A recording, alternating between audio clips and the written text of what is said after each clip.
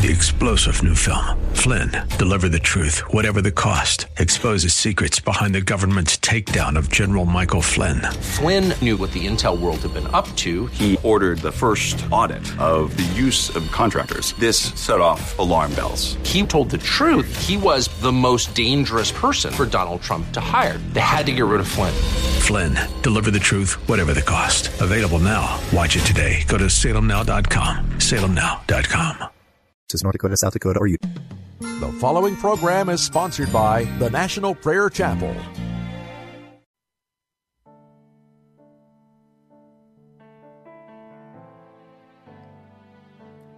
Come thou fount of every blessing, tune my heart to sing thy grace.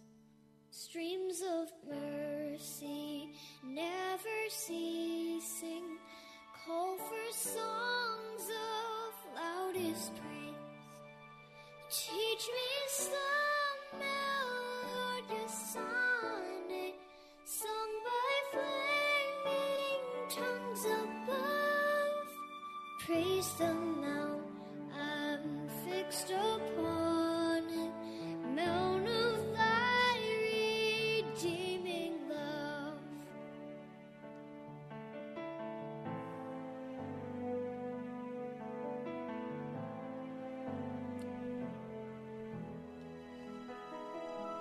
Here I raise my Ebenezer, hither by thy help I come, and I hope by thy good pleasure safely to arrive at home. Jesus saw me when a stranger, wandering from the fold of God. He to rescue me from danger interposed his precious blood.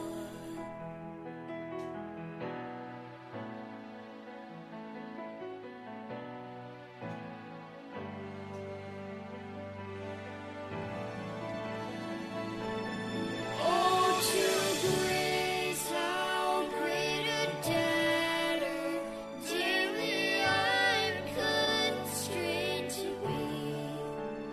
Let thy goodness, like a fetter, bind my wandering heart to thee.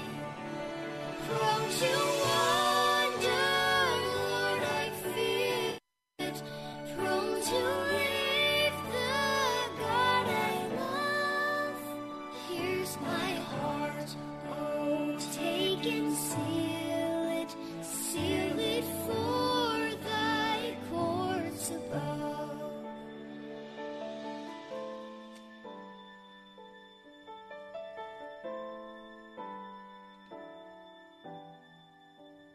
Bind my wandering heart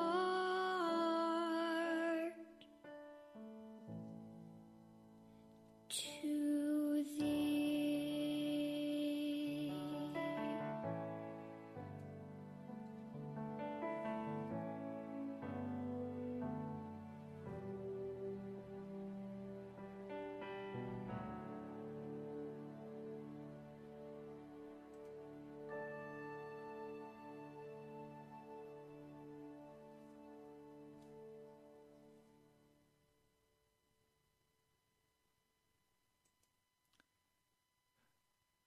Blessed are the poor in spirit,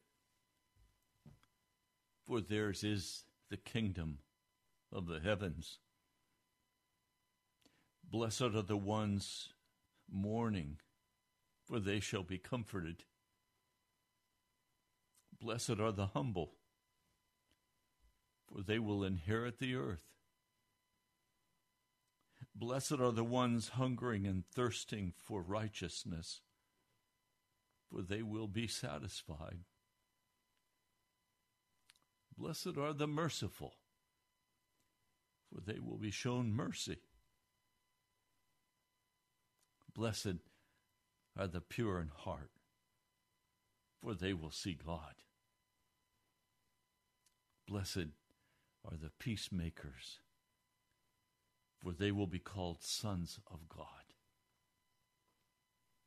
Blessed are the ones having been persecuted because of righteousness, for theirs is the kingdom of the heavens.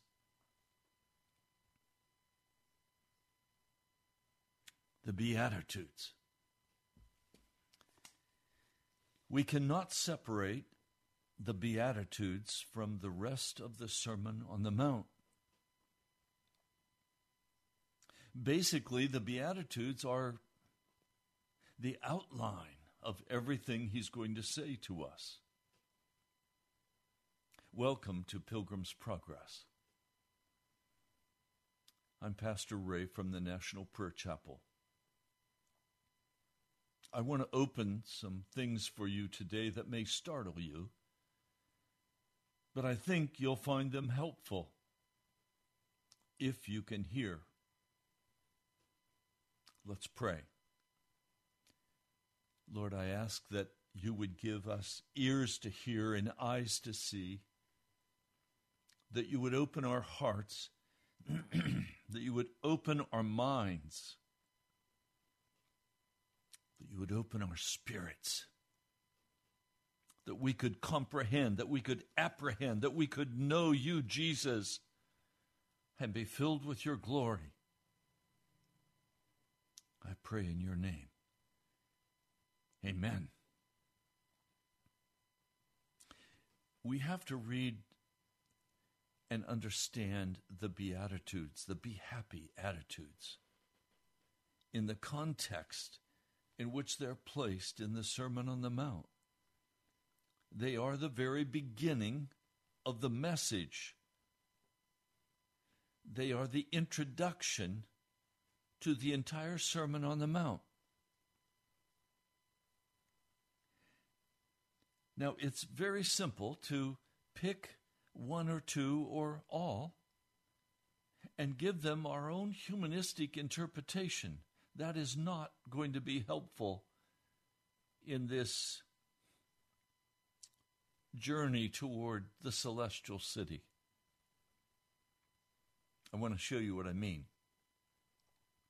When he's finished outlining the Beatitudes in Matthew, the 5th chapter, verses 3 through 12, he immediately turns to another subject. And it is a subject of warning. You are the salt of the earth. But if the salt may become tasteless, by what will it be made salty? It is good for nothing except to be thrown out and trampled underfoot by men. So Jesus outlines the attitudes. And then he says, look, if you don't walk through these and understand them, you will be like salt that has become tasteless. In that day, salt was not of the same quality as it is today, and it would lose its saltiness because it had impurities mixed into it. And if those impurities mixed into it caused it to lose its saltiness, it wasn't good for anything to be thrown out. And people would walk on it. He's saying, you are the salt of the earth. You need bite. Salt has a bite to it. Oh, it flavors, but it has a bite. If you lose the bite, and what is the bite? Well, let's continue. Verse 14. You are the light of the world. A city built on a mountain cannot be concealed, nor do they light a lamp and put it under the grain bucket, but upon a lampstand, and it gives light to all the ones in the house. You see, he's speaking about the same issue. So you must let your light shine before men, that they may see your good works and may glorify your Father in the heavens. In other words, you have to be a transformed person. If you're like the world, you have lost your saltiness. There's no bite. There's no light in the world if you are like the world. Do you light a lamp and put it under a grain bucket? No. You put it on a lampstand so that it lights up the whole place. If there's no difference between you and the world, you have lost your saltiness. Jesus is warning right at the beginning. Look. Now continue, verse 17. This is startling. Listen. Do not begin to think that I came to abolish the law or the prophets. I came not to abolish, but to fulfill. For truly I say to you, until the heaven and the earth may pass away, one iota or one stroke may by no means pass away from the law until all things have come to pass. Consequently, if any person may break one of these least commandments and may teach men to do so, he will be called least by the kingdom of heaven. But whoever may do and may teach them, this man will be called great by the kingdom of heaven. For I say to you that unless your righteousness may exceed that of the scribes and the Pharisees, you may by no means enter into the kingdom of the heavens. Now he's saying something very startling here. The common theme of the modern church is that God loves you unconditionally, that you're going to always be a sinner. In other words, you're always going to be without salt. You'll always have no real light to put on the lampstand because you have no real righteousness.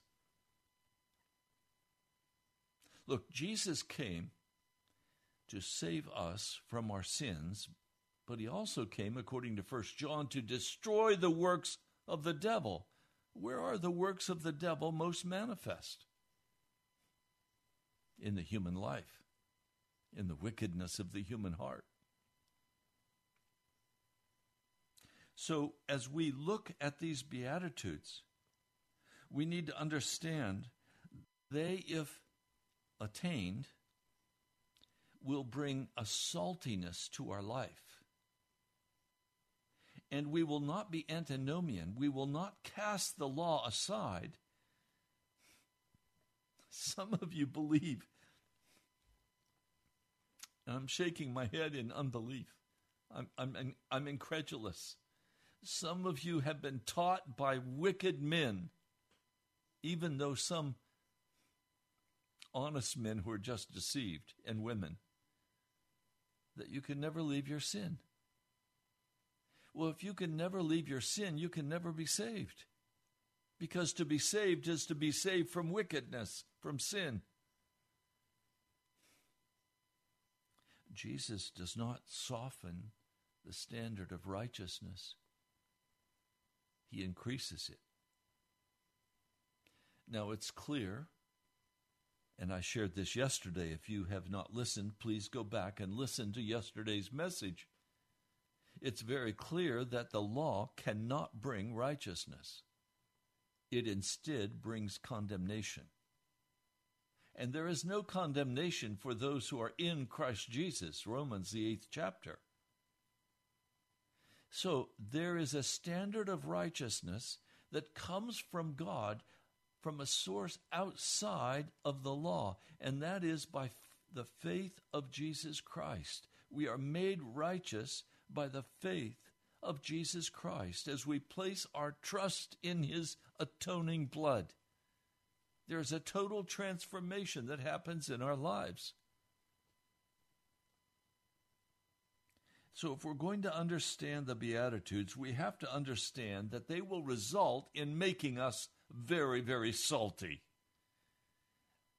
They will cause us to be brilliant with light. They will cause us to be filled with the glory of God. Now we're going to talk about what that will look like. But let's just quickly review the very beginning place for salvation, the entryway into the kingdom of God, is to begin to have great conviction regarding the wickedness of my human heart. That's what I read for you out of John Bunyan. As Christian begins to read the Word and conviction begins to come upon him, he recognizes that if there is not a dramatic change in his life, he is going to go up in flames, his city is going to go up in flames, and his family will be destroyed as well. If you don't understand that, you have not yet begun with the first beatitude. That is the beginning place where Jesus starts the gospel message. The utter wickedness of the human heart, the grinding poverty of the human heart. I'm very concerned today because we live in a hookup culture. God gave us sexuality. Now, what are we going to do with that sexuality? Are we going to allow it to be perverted? Do you understand that when people get together sexually, they are dealing with the most sacred part of a man or a woman's heart? They are dealing with the very essence of what it means to be human. And if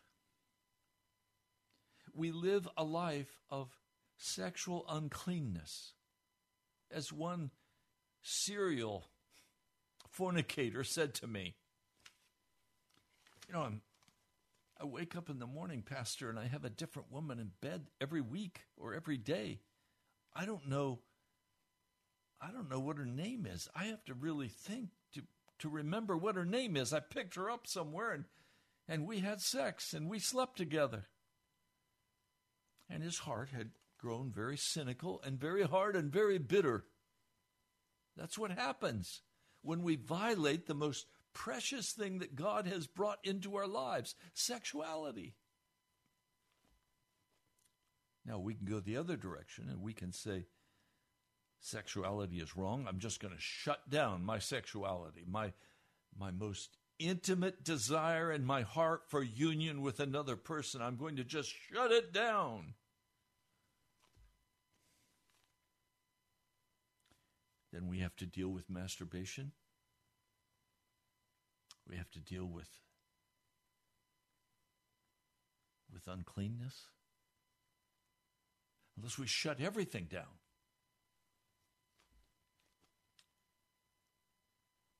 And then we have to begin to ask the question, what do I do with the most intimate part of my soul? How do I deal with this? What does it mean to be human? It certainly does not mean to use another person for my own lust. It certainly does not mean to comfort myself with masturbation or some other form of sexual pleasure. No. Sexuality for God means two human beings who are eligible to be together come and form one body, one spirit, and they produce children. As one man said, if you don't have children, what is your life for? That's one of the major accomplishments of life, is to have children and then to raise them in such a manner that they will serve Jesus. And then to have that family unit of fellowship and love and safety. That's the basic building block of the human society. And it all centers around our sexuality. Is it any wonder the devil has gone after sexuality in such a rabid way to convince us that we should sin against Almighty God and against our own bodies? Well, when we come to blessed are the poor in spirit, it involves everything that's in our life. The loneliness, the fear, the discouragement, the lack of success. And finally, some people deal with this by just saying, I'm checking out, I'm committing suicide, I'm finished here, I'm done. I believe that's the cowardly way out, and it is the way of darkness, and it says that Satan has finally won, and you have walked on his ground so long, you finally say to him, okay, I'll join you in hell. There's another way. To take that grinding poverty of spirit and to begin to honestly admit our condition. To have the courage to look honestly at my life. And frankly, if you look honestly at your life, and you've not been through this process that Jesus describes, you will be brokenhearted and you will weep.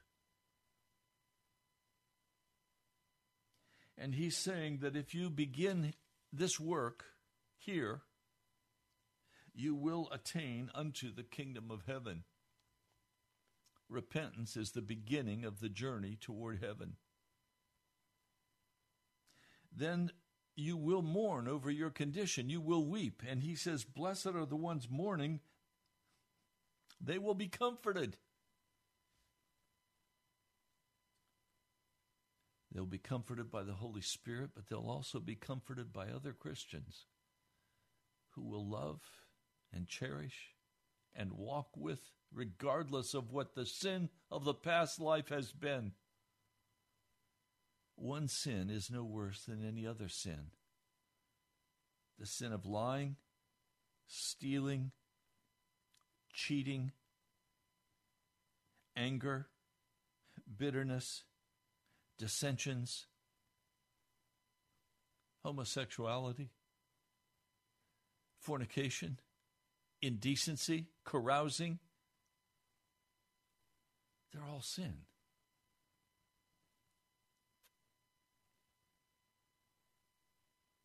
And their sin we will mourn over. But out of that time of mourning will begin to flow a time of healing. And that healing will result in a humble heart before Almighty God and before my brothers and sisters. No longer judging and condemning and getting vengeance. No, humble of heart. Humble of heart. Then blessed are the ones hungering and thirsting for righteousness, for innocence. Lord, I've got to walk in innocence. And it is a battle.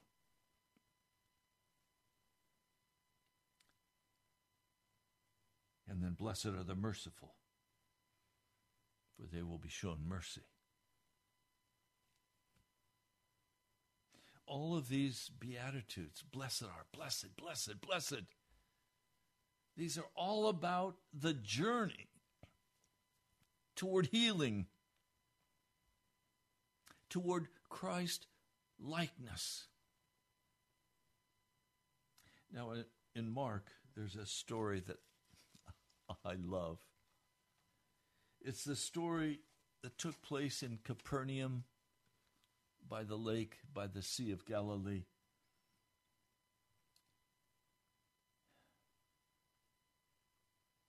He's at a house. People hear he's there. And they begin to come from all of the houses nearby. People are looking for Jesus because he's been healing their sickness. He's been talking to them about the God of heaven and the kingdom of heaven. He was preaching. He was teaching. And 4 men carried a paralytic young man, and they wanted Jesus to heal him, but they could not get in the door. No one would give way to allow these 4 men to carry a paralytic on a stretcher. I mean, in a house you can see that would require many people moving out of the way. They did not want to move out of the way. But these 4 men were very precious friends, and they were determined to get this man before Jesus. So they climbed the outside stairway up to the roof, a flat roof. They calculated where Jesus was seated as he was teaching and healing, and they began to take apart the roof, to break through the mud, to break through whatever it was that comprised this roof. You can imagine debris began to fall on Jesus and the people, and probably some people were pretty upset by this. But they made an opening large enough to lower this man by ropes down to Jesus. Jesus, seeing the faith of these 4 friends, said to this young man, this paralytic, Jesus said to him, child, or he used a term of endearment. He said, your sins have been forgiven. Now, the word used in the Greek, it's 2 words. And they have a spatial meaning. Apo means from, away from. And the other word also is spatial, meaning to totally remove, to take away. This is vital for you to hear. This man is brought before Jesus, and he says, your sins have been removed far away from you. I have removed your sins. We usually say, I've forgiven. And forgiven is a technical term. It means to write off your sins. This is much more than that. The sins are actually removed from him. The wickedness is removed from him. Now, there were some scribes, some Pharisees. They were sitting there. They were watching this. And they said to themselves, why does this man speak blasphemies? Who is able to remove sins except one, God? Well, they were right. Only God can remove sins. But Jesus is God. Now, Jesus knows in his spirit what they're saying to themselves in their minds. And he says to them, why are you reasoning these things in your hearts? Which is easier to say to the paralytic, your sins have been removed, or to say, you must rise and you must take up your pallet and you must walk? But so that you may know that the Son of Man has authority upon the earth to remove sins. He says to the paralytic, I say to you, you must get up, take up your mat,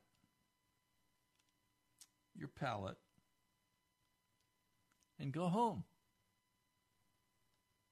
And immediately the man is raised up. He is totally healed and restored. He picks up the stretcher he's been laying on. And they make way for him as he goes out of the presence of everyone. He walks out the door. And everyone was glorifying God. Now, please don't focus on the amazing miracle of healing.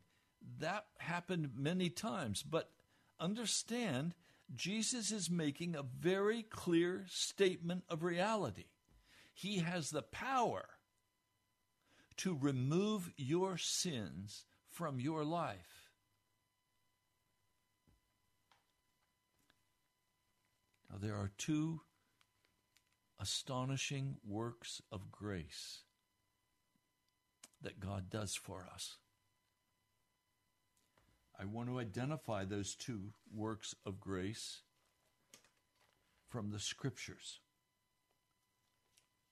It's clearly described in the book of 1 John. 1 John, the first chapter, I'm going to begin with verse 9. If we may be in agreement with God,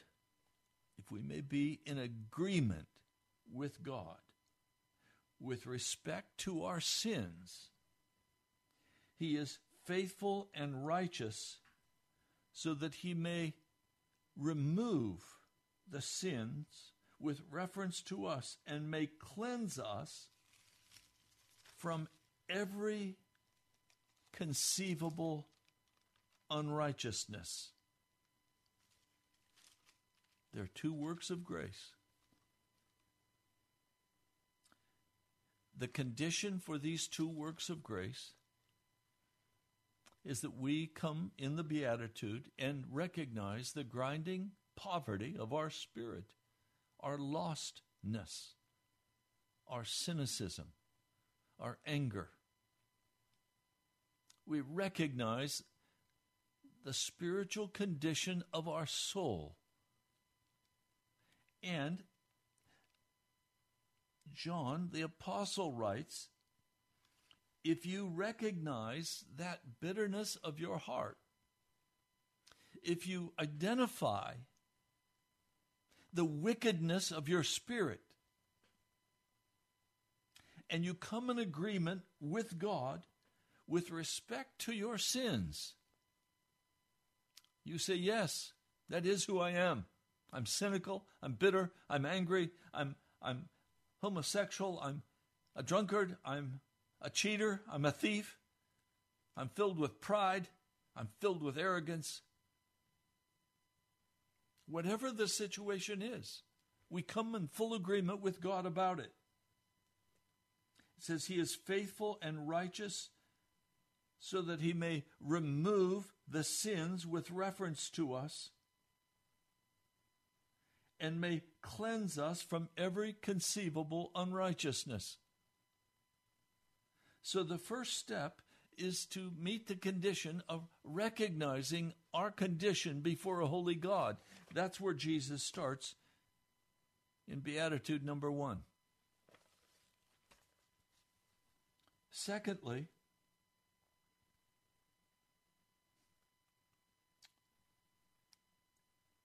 we recognize our condition.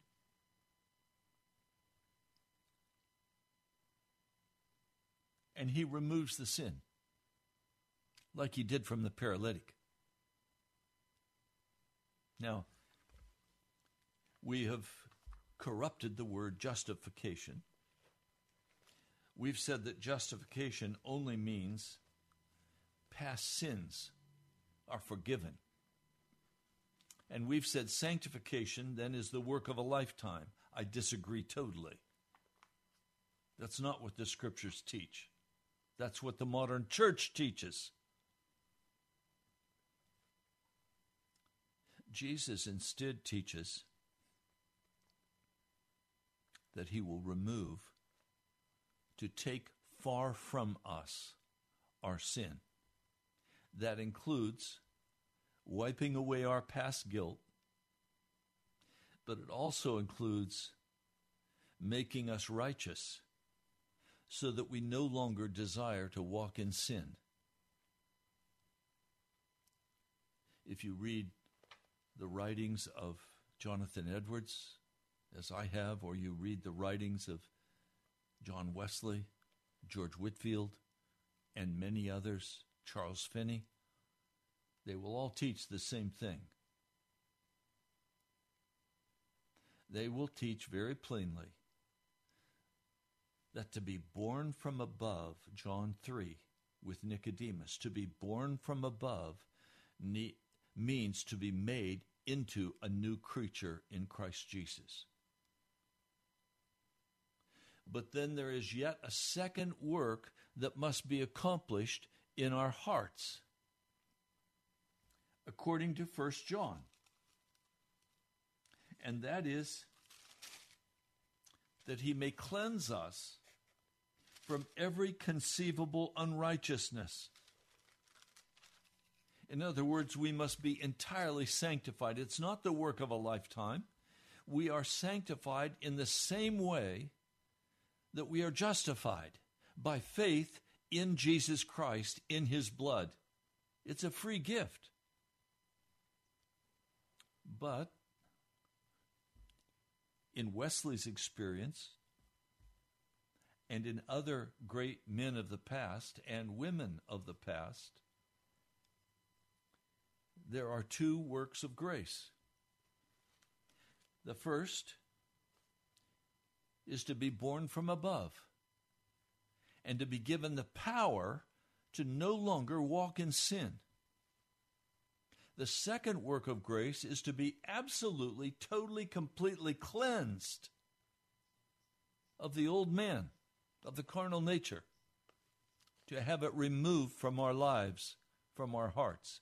And this happened, and we'll get into this probably tomorrow, this happened at Pentecost for the disciples, with the infilling of the Holy Spirit. For he came to teach them, to comfort them, to reorder their inner being. These two works of grace are denied by many who say that when they were converted, they were filled with the Holy Spirit. They were not. The Holy Spirit was in them. The Holy Spirit was there dealing with their hearts. But until this final work of cleansing is done, Pentecost is necessary for every Christian. And we have lost our saltiness in the church today because we have denied both the first and the second works of grace. And we have corrupted the word grace to mean a covering. I hear Christians, beautiful Christians, who will say, my sins are all covered. No, they're not. Your sins are not covered in the new covenant. In the new covenant, your sins are removed. They're removed. They're totally gone. There's no longer a memory of them. And then the second work of grace, a total inner cleansing, a reshaping of the man in the new form of Christ Jesus and operating in the power to witness and to minister in the name of Jesus Christ.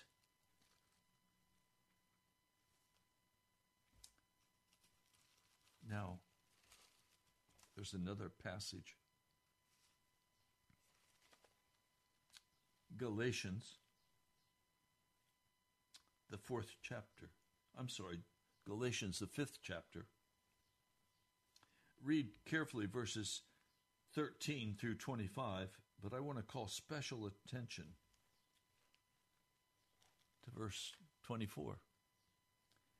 In fact, the ones who are of Christ crucified the flesh with the passions and the lusts.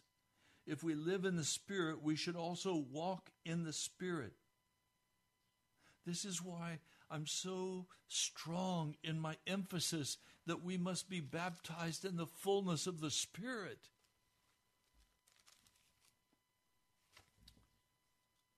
Now, there's another passage I want to look at with you. In the book of Jude, and I urge you, if you haven't recently just read the book of Jude, one chapter, but a powerful book. I'll begin reading in verse 5. Now I want you to recall, you once knew this, that the Lord, having saved a people out of the land of Egypt, afterward he brought to ruin the ones not having believed. If you refuse to believe and act on the cleansing power of the blood of Jesus Christ, and you claim that your sins are only covered and that you continue to sin until the day you die, you will, like the children of Israel, because you are refusing to believe the good news of the blood's power to cleanse totally, to remove your sin and to cleanse you totally. You are like the children of Israel who refused to enter into the promised land. Read carefully Hebrews, the 4th chapter.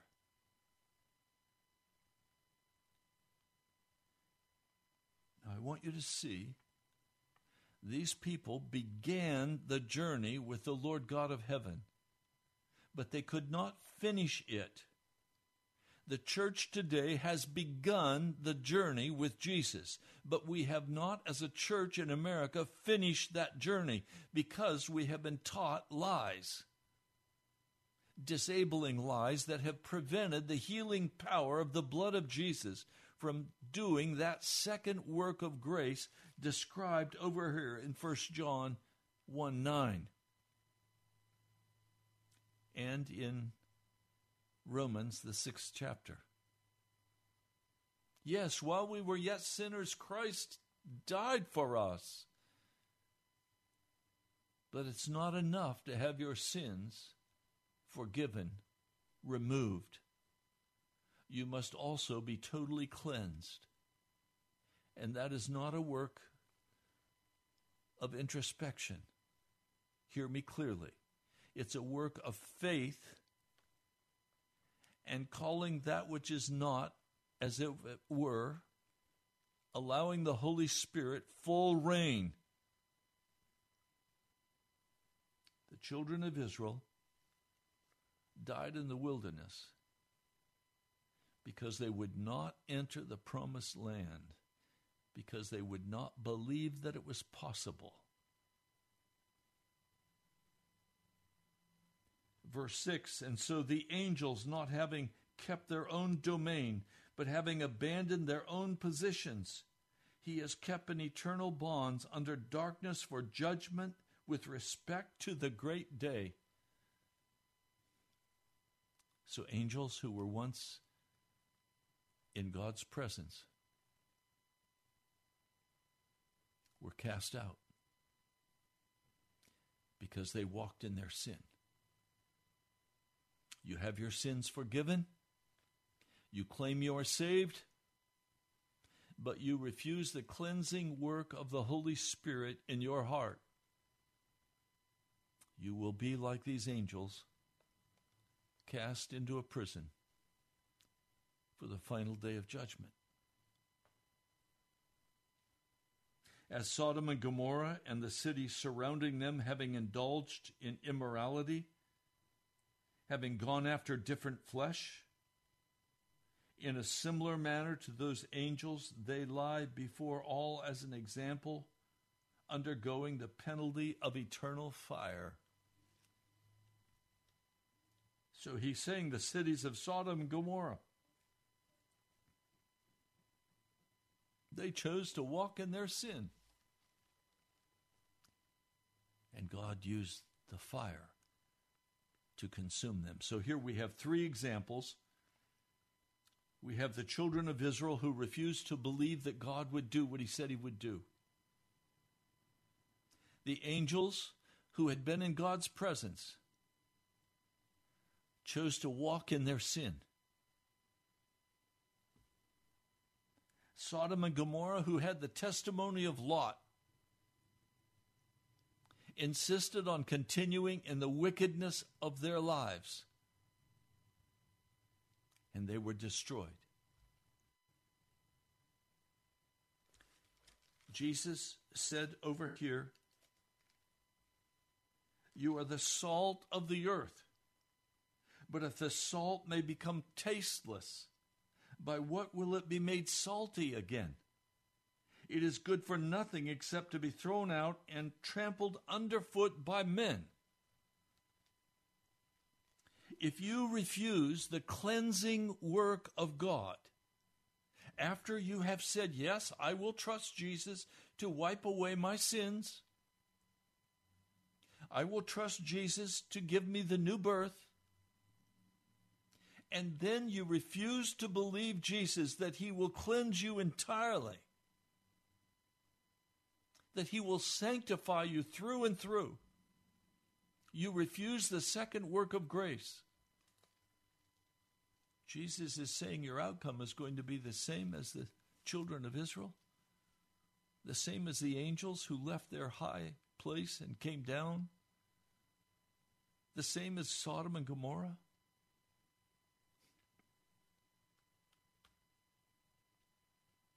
My brother, my sister, this is so serious.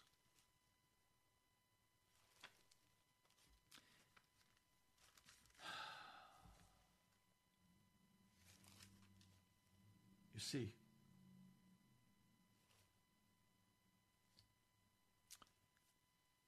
the law will not bring you righteousness. Only Jesus can bring you righteousness, innocence. Only he can forgive your past sins and remove them from you and make you into a new creature, one that never before existed. One of a kind, you, before a holy God. If you then reject the flow of the Beatitudes and you refuse to accept a pure heart, you refuse to be merciful, you refuse to be a peacemaker, instead you're a troublemaker, filled with arrogance and pride,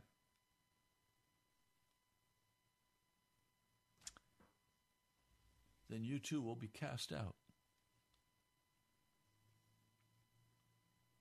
Some of you have insisted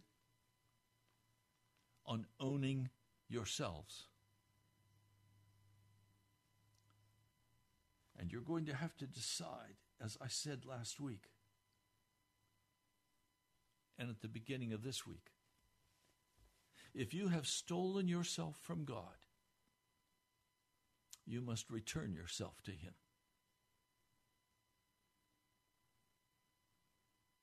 You are not your own. You were bought at a price. You are to be the temple of the Holy Spirit. To be the temple of the Holy Spirit, you must have your sins removed, and you must be entirely cleansed. The Holy Spirit will not move into a dirty house. He will cleanse it by the blood of Jesus as a free gift. This is not a work of the law. It is a work of absolutely trusting in Jesus Christ, being consumed by Jesus, being filled with the glory and wonder of Jesus. He did not come to destroy the law. He came to fulfill it, and he wants to fulfill that law in your life. He wants to make you truly righteous and holy. And we must be more righteous than the scribes and the Pharisees, who kept an outward law, but inside were full of dead men's bones. Some of you today call yourselves Christians, but inside you're full of fornication, pornography. You're full of bitterness and anger and rage. You're full of all kinds of uncleanness. And yet you say, I love Jesus and I've accepted him as my Savior and I'm on my way to heaven. No, you're not. Both works of grace must be accomplished in your life. You must have your sins forgiven, and you must be entirely cleansed and made clean by the Holy Spirit. It is necessary for every Christian to be baptized in the Holy Spirit. That is an absolute certainty from the Word of God. And of course, we throw up our hands and we say, how can I be baptized in the Spirit? I can't do it to myself. No, you can't. It has to be done by God, a supernatural work of grace. May I tell you this? You cannot even be saved and have your sins forgiven by a work of the law. To be saved in Jesus is a supernatural work of grace. It is out of his mercy. It is out of his abounding kindness and love for you. And you receive salvation in the same way you receive the cleansing of every conceivable sin. You receive that by faith in the blood of Jesus. It is not a work of the law. It's a work of grace. Well, we're out of time for today. I pray this has been helpful to you. If it has, I'd love to hear from you. Please, if you're on YouTube, go on our chat and let me know that you're there and that you've understood what I've said to you. Add any comment you'd like. We have about 2 minutes left, so you can go on that chat and do that very quickly. I also ask, would you please subscribe to this channel? It will help Google to spread the word further. The more subscriptions we have, the further the word goes, the wider the dissemination.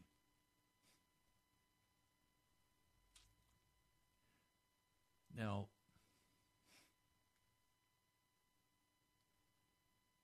I also need to hear from you. Ellen, I heard from you this morning. Thank you. That was such a wonderful gift to hear from you. You can go on our webpage, nationalprayerchapel.com. You can give online. You can add comments online.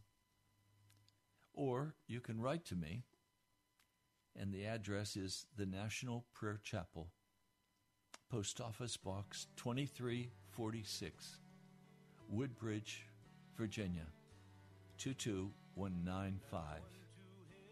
Again, it's the National Prayer Chapel, Post Office Box 2346, Woodbridge, Virginia, 22195.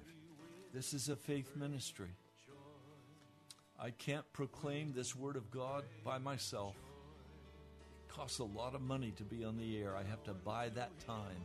I do it by faith that God will move in your hearts to help and stand with me for the work of the gospel. God bless you, my brother, my sister. I love you. We'll talk soon.